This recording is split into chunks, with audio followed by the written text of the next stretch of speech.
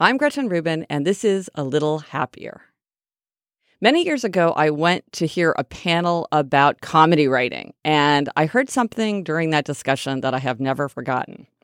So it was about four people, very, very established, well-credentialed comedy writers, and they were talking about their experiences and their advice and, tales from adventures in comedy writing.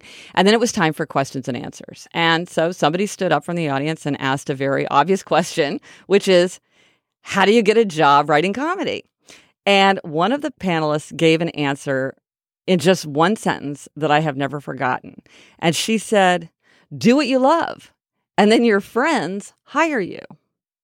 And I've always remembered that because obviously this is not true in every situation. This wouldn't be true in every kind of career, every kind of circumstance. But I think that very often when we follow our natural interests and inclinations, it's surprising how often we form the relationships that can help us to succeed. I'm Gretchen Rubin, and I hope this makes your week a little happier.